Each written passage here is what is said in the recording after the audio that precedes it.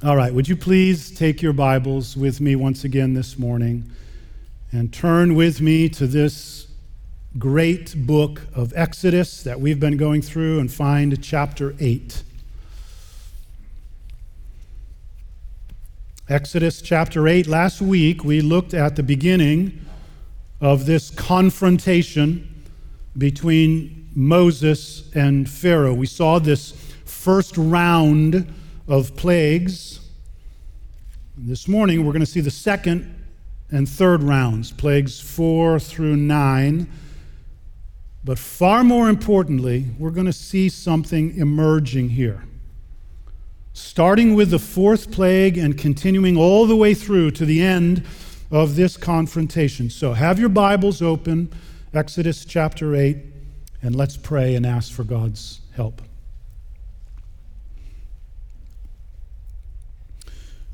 Father, once again, we look to you and we ask for your help.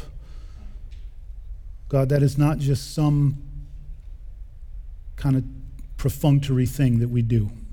We need your help. And so, God, would you, in you are ever so gracious, you're eager to care for us now. Lord, we know your word is powerful. You spoke and worlds came into being. And now you're going to speak again through your word. And we know that it's powerful to do things in us, things that need to be done, places that need to be shored up, new things that need to be put in place. God, a vision of you that needs to be restored so that we might walk in faith and in great confidence. So God, speak to us, we pray. Make your word powerful to us, we pray. In Jesus' name, amen. Well, you don't need to show your hands, but I'm wondering, have you found this book of Exodus interesting so far? I mean, it's just so interesting from a purely historical perspective and as a piece of literature.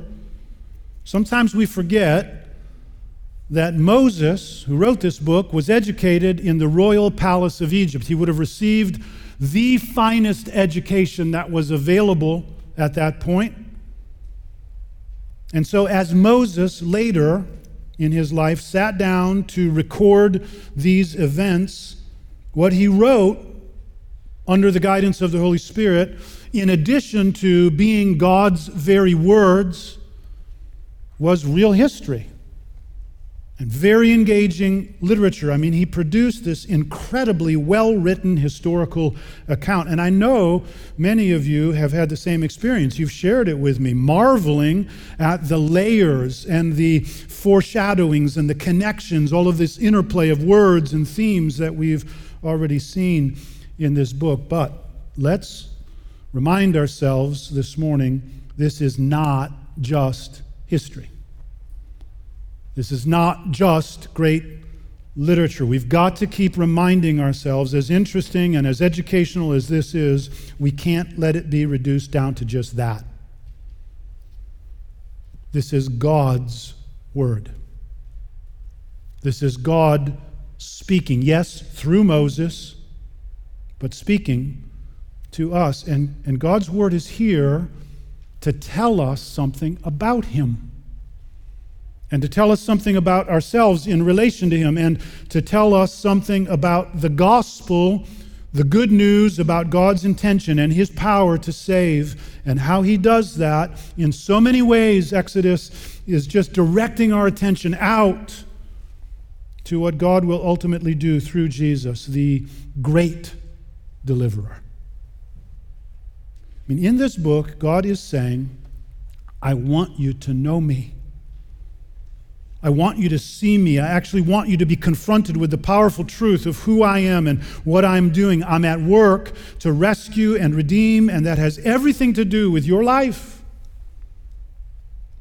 Yes, God says, I showed a particular interest in a particular nation, Israel. But that is just a part of a much bigger thing that I'm doing.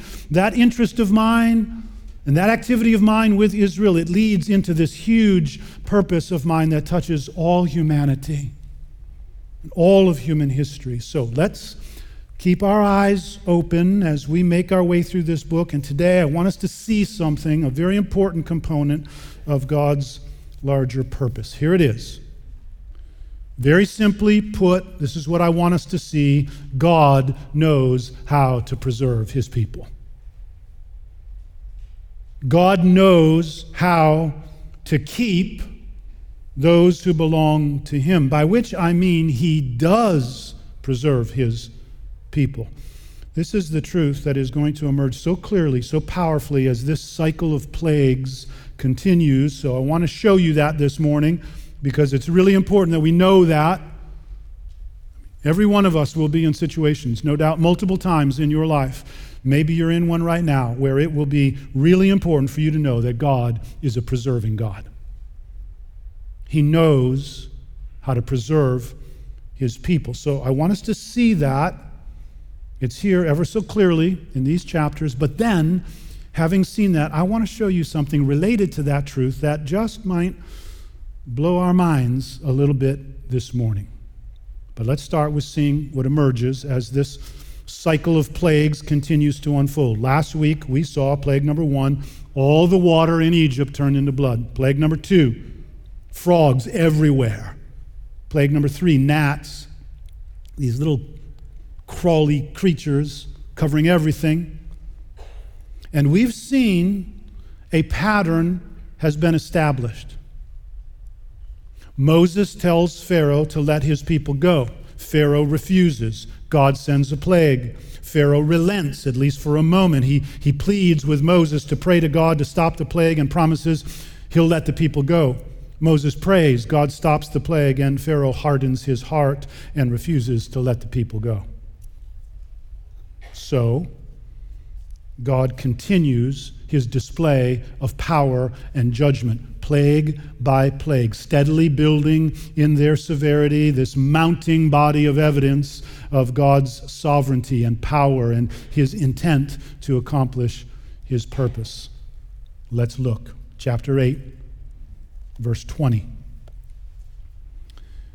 Then the Lord said to Moses, "Rise up early in the morning and present yourself to Pharaoh as he goes out to the water, and say to him, 'Thus says the Lord, let my people go that they may serve me, or else if you will not let my people go, behold, I will send swarms of flies on you and your servants and your people and into your houses, and the houses of the Egyptians shall be filled with swarms of flies, and also the ground on which they stand.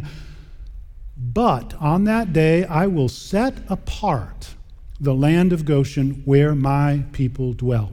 Notice that. We'll come back to it. "So that no swarms of flies shall be there, that you may know that I am the Lord in the midst of the earth. Thus I will put a division between my people and your people. Tomorrow this sign shall happen." And the Lord did so. There came great swarms of flies into the house of Pharaoh and into his servants' houses. Throughout all the land of Egypt, the land was ruined by the swarms of flies. Then Pharaoh called Moses and Aaron and said, "Go, sacrifice to your God within the land." But Moses said it would not be right to do so, for the offerings we shall sacrifice to the Lord our God are an abomination to the Egyptians. If we sacrifice offerings abominable to the Egyptians before their eyes, will they not stone us? We must go 3 days' journey into the wilderness and sacrifice to the Lord our God as he told us. So Pharaoh said, "I will not let you go to sacrifice to the Lord your God in the wilderness." I will let you go to sacrifice to the Lord your God in the wilderness. Only you must not go very far. Plead for me. Then Moses said, "Behold, I am going out from you, and I will plead with the Lord that the swarms of flies may depart from Pharaoh, from his servants, and from his people tomorrow. Only let not Pharaoh cheat again by letting the people go to sacrifice to the Lord." So Moses went out from Pharaoh and prayed to the Lord, and the Lord did as Moses asked, and removed the swarms of flies from Pharaoh, from his servants, and from his people. Not one remained. But Pharaoh hardened his heart this time also, and did not let the people go. Now, there's something new here, right? Look back at verse 22. On that day I will set apart the land of Goshen. That's where the Israelites had settled. I will set apart the land of Goshen where my people dwell, so that no swarms of flies shall be there, that you may know that I'm the Lord in the midst of the earth. Thus I will put a division between my people and your people. It's the first time we've seen this deliberate act by God of preserving his people from judgment. Why does he do this? Well, there's two reasons. Obviously, to protect them so that no swarms of flies shall be there. But second, look at the rest of that verse. That you may know that I am the Lord in the midst of the earth. Yes, he's preserving his people, but in the process, he's sending a message to Pharaoh. And now, going forward, that's what we regularly see. Look there at the fifth plague, chapter 9, verse 1. Then the Lord said to Moses, go into Pharaoh and say to him, thus says the Lord, the God of the Hebrews, let my people go, that they may serve me. For if you refuse to let them go and still hold them, behold, the hand of the Lord will fall with a very severe plague upon your livestock that are in the field, the horses, the donkeys, the camels, the herds, and the flocks. But the Lord will make a distinction between the livestock of Israel and the livestock of Egypt, so that nothing of all that belongs to the people of Israel shall die. And let your eye go down to verse 6. And the next day the Lord did this thing. All the livestock of the Egyptians died, but not one of the livestock of the people of Israel died. And Pharaoh actually sent to check this out. And behold, not one of the livestock of Israel was dead. But the heart of Pharaoh was hardened, and he did not let the people go. And look at the sixth plague, these boils, chapter 9, verse 8. And the Lord said to Moses and Aaron, take handfuls of soot from the kiln. We're not sure, but it's likely that that kiln was the very kiln that was made to make the bricks the people of Israel were using.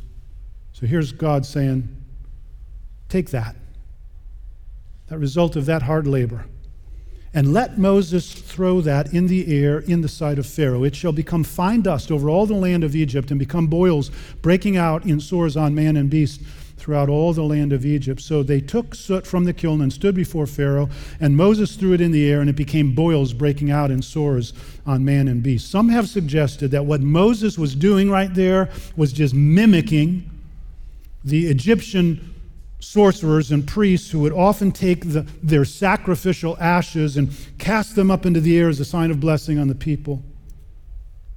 And I recognize that the division between the Egyptians and the Israelites doesn't get explicitly stated here, but notice what gets emphasized in verse 11.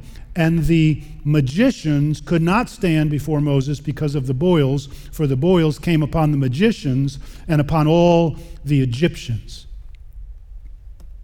I mean, the magicians themselves are afflicted. In fact, their humiliation is so complete, we never see them again. They disappear from the scene. And look at the seventh plague, the hail, verse 13. Then the Lord said to Moses, rise up early in the morning and present yourself before Pharaoh and say to him, thus says the Lord, the God of the Hebrews, let my people go that they may serve me. For this time I will send all my plagues on you yourself and on your servants and your people, so that you may know that there is none like me in all the earth. And let your eye go down to verse 23. Then Moses stretched out his staff toward heaven, and the Lord sent thunder and hail, and fire ran down to the earth, and the Lord rained hail upon the land of Egypt. There was hail and fire flashing continually in the midst of the hail, very heavy hail, such as had never been in all the land of Egypt since it became a nation. The hail struck down everything that was in the field in all the land of Egypt, both man and beast, and the hail struck down every plant of the field and broke every tree of the field. Only in the land of Goshen, where the people of Israel were, there was no hail. God deliberately, miraculously preserving his people. And please take a look at what we see in verse 27. Then Pharaoh sent and called Moses and Aaron and said to them, this time I have sinned. The Lord is in the right, and I and my people are in the wrong. What? Pharaoh? I have sinned? The Lord is right, I am wrong. Well, we might wish for it in Pharaoh, but there is no real repentance here. He needs to confess his sins to God, and he needs to confess all his sins. And most importantly, he needs to turn away from his sin, which he did not do. Look at verse 34. But when Pharaoh saw that the rain and the hail and the thunder had ceased, he sinned yet again and hardened his heart, he and his servants. So the heart of Pharaoh was hardened, and he did not let the people of Israel go, just as the Lord had spoken through Moses. True repentance, listen, true repentance is a complete change of heart that produces a complete change of life. And it turns out that Pharaoh did not want a change of heart. He just wanted God to leave him alone. I mean, here we see the danger of what we might call partial or temporary repentance, which is really no repentance at all. I mean, just forget about Pharaoh for a moment. Think about yourself. Are you doing anything like this? Maybe trying to bargain with God, maybe trying to get things to go your way, maybe trying to hang on to a little something of your sin. Take warning. It is dangerous to do that. Real repentance is an all or nothing thing, and God does not like being trifled with. So, look at what comes next, this eighth plague with these locusts, chapter 10, verse 1. Then the Lord said to Moses, "Go into Pharaoh, for I have hardened his heart and the heart of his servants, that I may show these signs of mine among them, and that you may tell in the hearing of your son and of your grandson how I have dealt harshly with the Egyptians and what signs I have done among them, that you may know that I am the Lord." So Moses and Aaron went into Pharaoh and said to him, "Thus says the Lord, the God of the Hebrews, how long will you refuse to humble yourself before me? Let my people go, that they may serve me. For if you refuse to let my people go, behold, tomorrow I will bring locusts into your country, and they shall cover the face of the land so that no one can see the land, and they shall eat what is left to you after the hail, and they shall eat every tree of yours that grows in the field, and they shall fill your houses and the houses of all your servants and of all the Egyptians, as neither you nor neither your fathers nor your grandfathers have seen from the day they came on earth to this day." And then he turned and went out from Pharaoh. I just want to mention one thing here. Egypt had a whole litany of gods and goddesses to guard and protect their crops. A god named Min, a goddess named Isis, Nepri, Anubis, Senehem, who was, by the way, the divine protector against crop-eating pests. There is this really interesting statement in the book of Numbers that I read this past week. I'm guessing many of you read it as well. Listen to this. This is Numbers chapter 33, verse 3. "They set out from Ramesses in the first month, on the 15th day of the first month, on the day after the Passover. The people of Israel went out triumphantly in the sight of all the Egyptians, while the Egyptians were burying all their firstborn, whom the Lord had struck down among them. On their gods also the Lord executed judgments." And then perhaps the most unnerving and powerful sign of all, look at the ninth plague there in chapter 10, verse 21. "Then the Lord said to Moses, stretch out your hand toward heaven, that there may be darkness over the land of Egypt, a darkness to be felt. So Moses stretched out his hand toward heaven, and there was pitch darkness in all the land of Egypt 3 days. They did not see one another, nor did anyone rise from his place for 3 days. But all the people of Israel had light where they lived." Again, God deliberately preserving his people. You know, I suppose it was inevitable that before God was finished, he would make a direct attack on what the Egyptians revered and worshiped most of all, the great sun god. For 3 long days, this land of almost perpetual sunshine was swallowed up by what verse 22 literally speaks of as a dark darkness. And look now at verse 24. "Then Pharaoh called Moses and said, 'Go, serve the Lord. Your little ones also may go with you, Only let your flocks and your herds remain behind. I mean, Pharaoh's still trying to hold something back, still refuses to give up, still trying to maintain control, like so many people who will do this thing and who'll do that thing that they think will please God. They're willing to give a little as long as they don't have to give up living for themselves and how they want to live. Verse 25, but Moses said, you must also let us have sacrifices and burnt offerings, that we may sacrifice to the Lord our God. Our livestock also must go with us, not a hoof shall be left behind, for we must take of them to serve the Lord our God, and we do not know with what we must serve the Lord until we arrive there. But the Lord hardened Pharaoh's heart, and he would not let them go. And then Pharaoh said to him, get away from me. Take care never to see my face again, for on the day you see my face, you shall die. And Moses said, as you say, I will not see your face again. Now, we are not going to look at that final devastating plague today. That'll be next week. But let me just show you how this separation that we've seen continues. Look at chapter 11, verse 6. There shall be a great cry throughout all the land of Egypt, such as there has never been nor ever will be again, but not a dog shall growl against any of the people of Israel, either man or beast, that you may know that the Lord makes a distinction between Egypt and Israel. Look at chapter 12, verse 12. For I will pass through the land of Egypt that night, and I will strike all the firstborn in the land of Egypt, both man and beast, and on all the gods of Egypt I will execute judgments. I am the Lord. The blood shall be a sign for you on the houses where you are. And when I see the blood, I will pass over you, and no plague will befall you to destroy you when I strike the land of Egypt. So, what are we to make of this? Well, it's clear God knows what he's doing. He is able to very precisely do as he intends. Afflict there, protect there. Judge there, preserve there. These are no random happenings. This is God acting.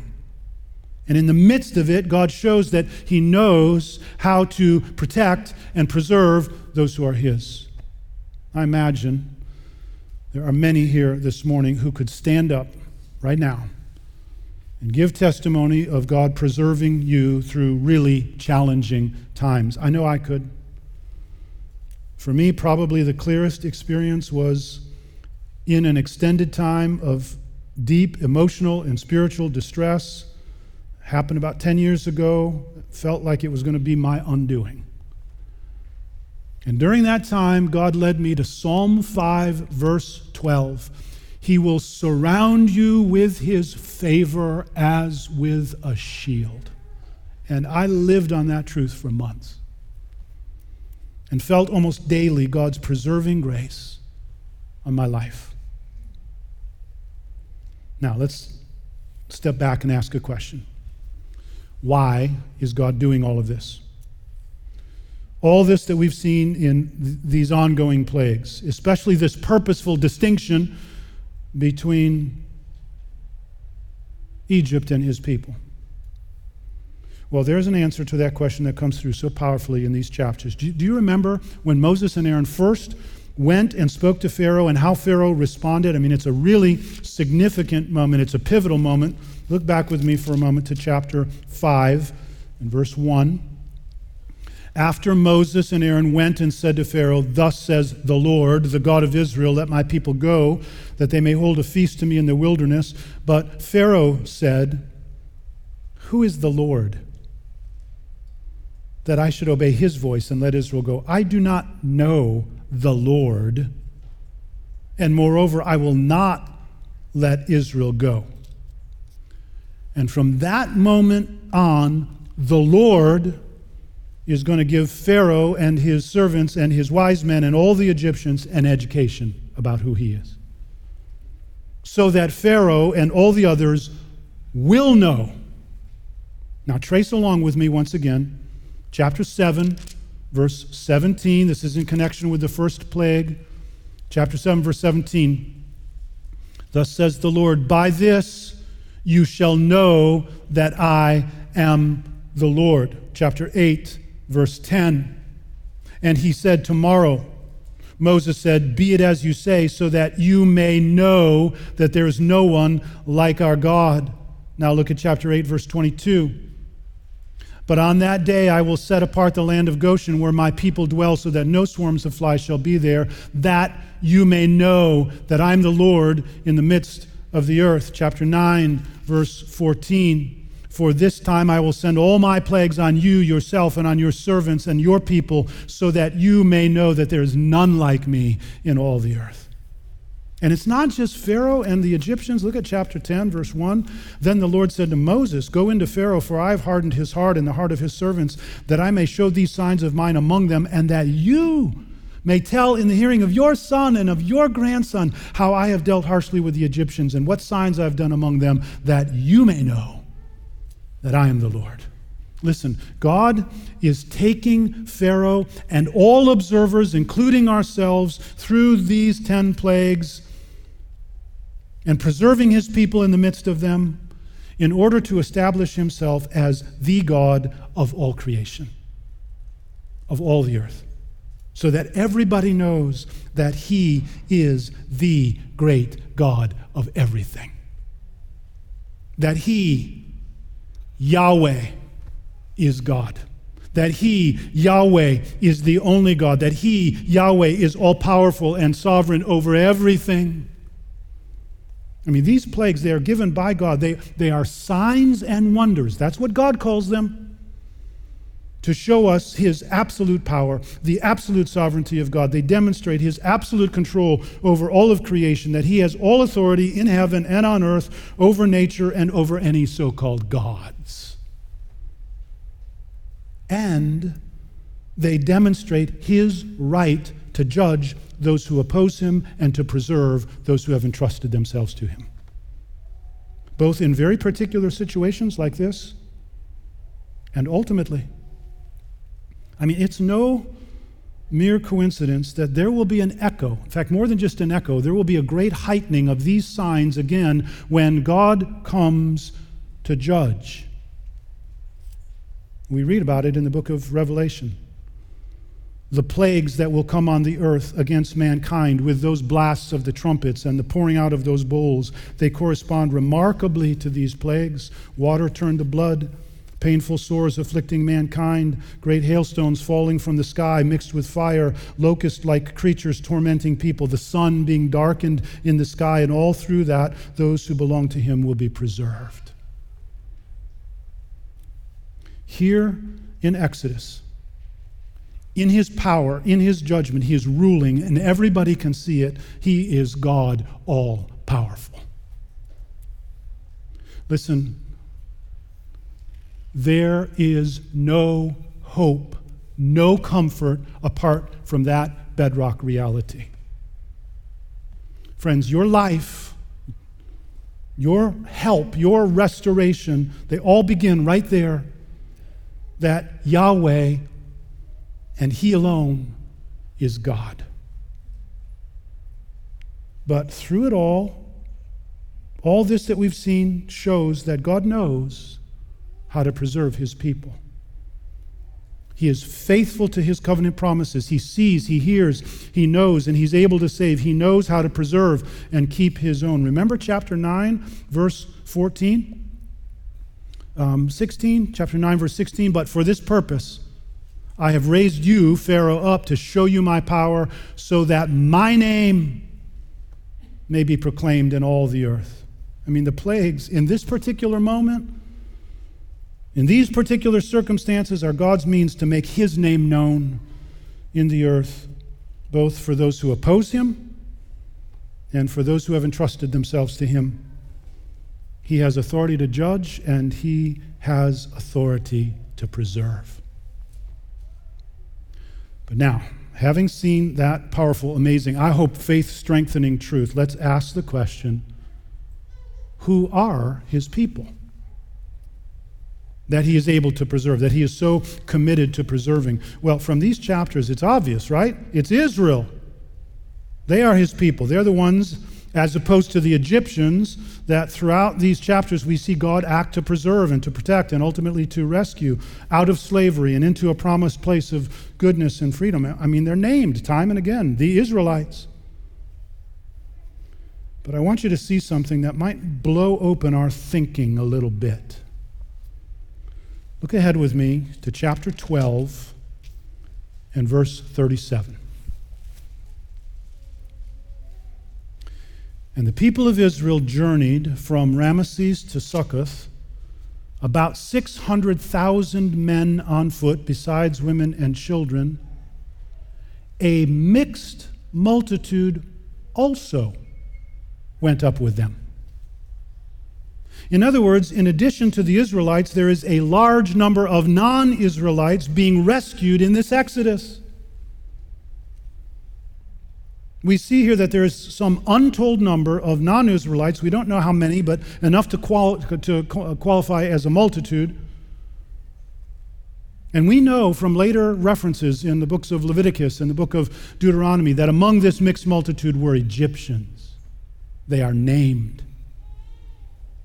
And actually, we got a little hint of that back in chapter 9, verse 19. Did you notice this?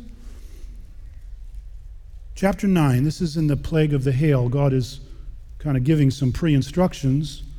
Moses says to Pharaoh, "Now therefore send, get your livestock and all that you have in the field into safe shelter, for every man and beast that is in the field and is not brought home will die when the hail falls on them." Then whoever feared the word of the Lord among the servants of Pharaoh hurried his slaves and his livestock into the houses. Do you see that? Some Egyptians are paying attention, and they are turning their allegiance away from the false gods of Egypt to the one true God. God has his people among the Egyptians. God has his people from every tribe and every tongue and every nation, and all along the way, other non-Israelites will be gathered in and grafted in. I think about Rahab, a prostitute of all things. She's a Canaanite. There in the city of Jericho, when the Israelites finally enter into the land of Canaan, she had heard of what God had done in Egypt with his great hand, and it had led her to believe that he was the one true God, and she turned in allegiance to him in faith, and she is incorporated into the people of God, and in fact, she ends up amazingly, wonderfully being part of the ancestral line that leads eventually right to Jesus. Rahab, a Canaanite. And this kind of thing just keeps happening over and over again. Non-Israelites, they hear about the great name of God and his mighty works, and they are grafted into God's people. You know, at one point while he was on earth, Jesus, who had come as a Jew to the Jewish people, he stood before them and he said these words, "I am the good shepherd. I know my own, and my own know me, just as the Father knows me, and I know the Father, and I lay down my life for the sheep, and I have other sheep that are not of this fold. I must bring them also, and they will listen to my voice, so there will be one flock, one shepherd." I mean, aren't you glad? Because for the vast majority of us, we are among these other sheep. We're part of that mixed multitude. Germans and Italians and Africans and Koreans and Chinese and, my goodness, even Norwegians. You fill in your own ethnicity. I want you to see something this morning. This is the thing that if you've been tracking, not just intellectually, but emotionally through these early chapters of Exodus, this is the thing that might blow your mind. Flip over with me to the book of Isaiah. Isaiah chapter 19. I'm almost done. Isaiah 19, maybe in your Bible you'll see at the head of that chapter a little heading, an oracle concerning Egypt. Well, look how it ends, this oracle. Look at verse 19. Isaiah 19, verse 19. "In that day, there will be an altar to the Lord in the midst of the land of Egypt, and a pillar to the Lord at its border. It will be a sign and a witness to the Lord of hosts in the land of Egypt. When they cry to the Lord because of oppressors, he will send them a Savior and defender and deliver them. And the Lord will make himself known to the Egyptians, and the Egyptians will know the Lord in that day and worship with sacrifice and offering, and they will make vows to the Lord and perform them.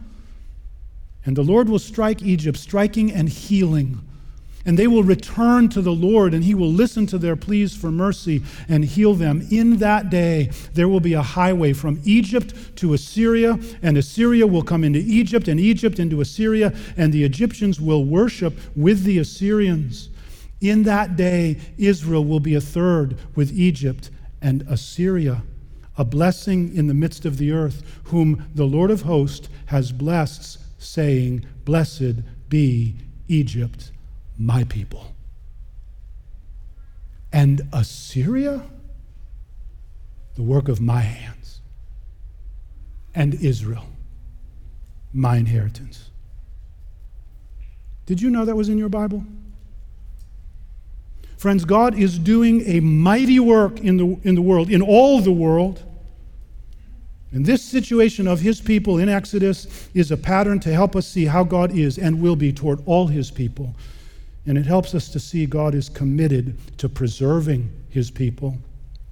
He knows how to preserve his people. And what is true here for these people of God is true for all God's people. So let me leave you with a little picture of God's people in God's hands. Several years ago, I was flying with my two daughters. I think it must have been on a ministry trip to Mexico. And we ran into some really turbulent air. The plane started to bounce around quite a bit. People were getting nervous. And my two girls, they would have been maybe 11 and 12, they both looked up at me with question in their eyes. "We all right here?" And I took my hand and I said to them, "Look, this is God's hand and this is you. You're right here. You're in God's hands all the time. And that's the safest place to be. And even if this plane goes down, you don't need to be afraid." Listen, if you belong to God, he has promised to hold you and keep you and preserve you, not from every bump in life, not even from really tough times, but from anything that would threaten your real safety. Just listen to these amazing words. Who shall separate us from the love of Christ? Shall tribulation or distress or persecution or famine or nakedness or danger or sword? No, in all these things we are more than conquerors through him who loved us. For I'm sure that neither death, nor life, nor angels, nor rulers, nor things present, nor things to come, nor powers, nor height, nor depth, nor anything else in all creation will be able to separate us from the love of God in Christ Jesus our Lord. Let's pray.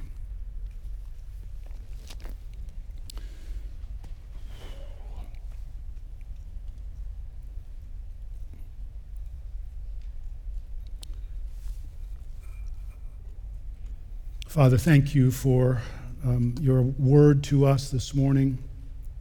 You know where you want it to go. Get it there, we pray. I pray that for myself. I pray that for every person in this room. I pray, God, that you would give the humility necessary so that each one of us prays that as well. God, bring your word to where it needs to go in my heart. Father, we pray that you would strengthen us in our faith so that we might live not just in obedience, but in great confidence, great joy. We pray this in Jesus' name. Amen.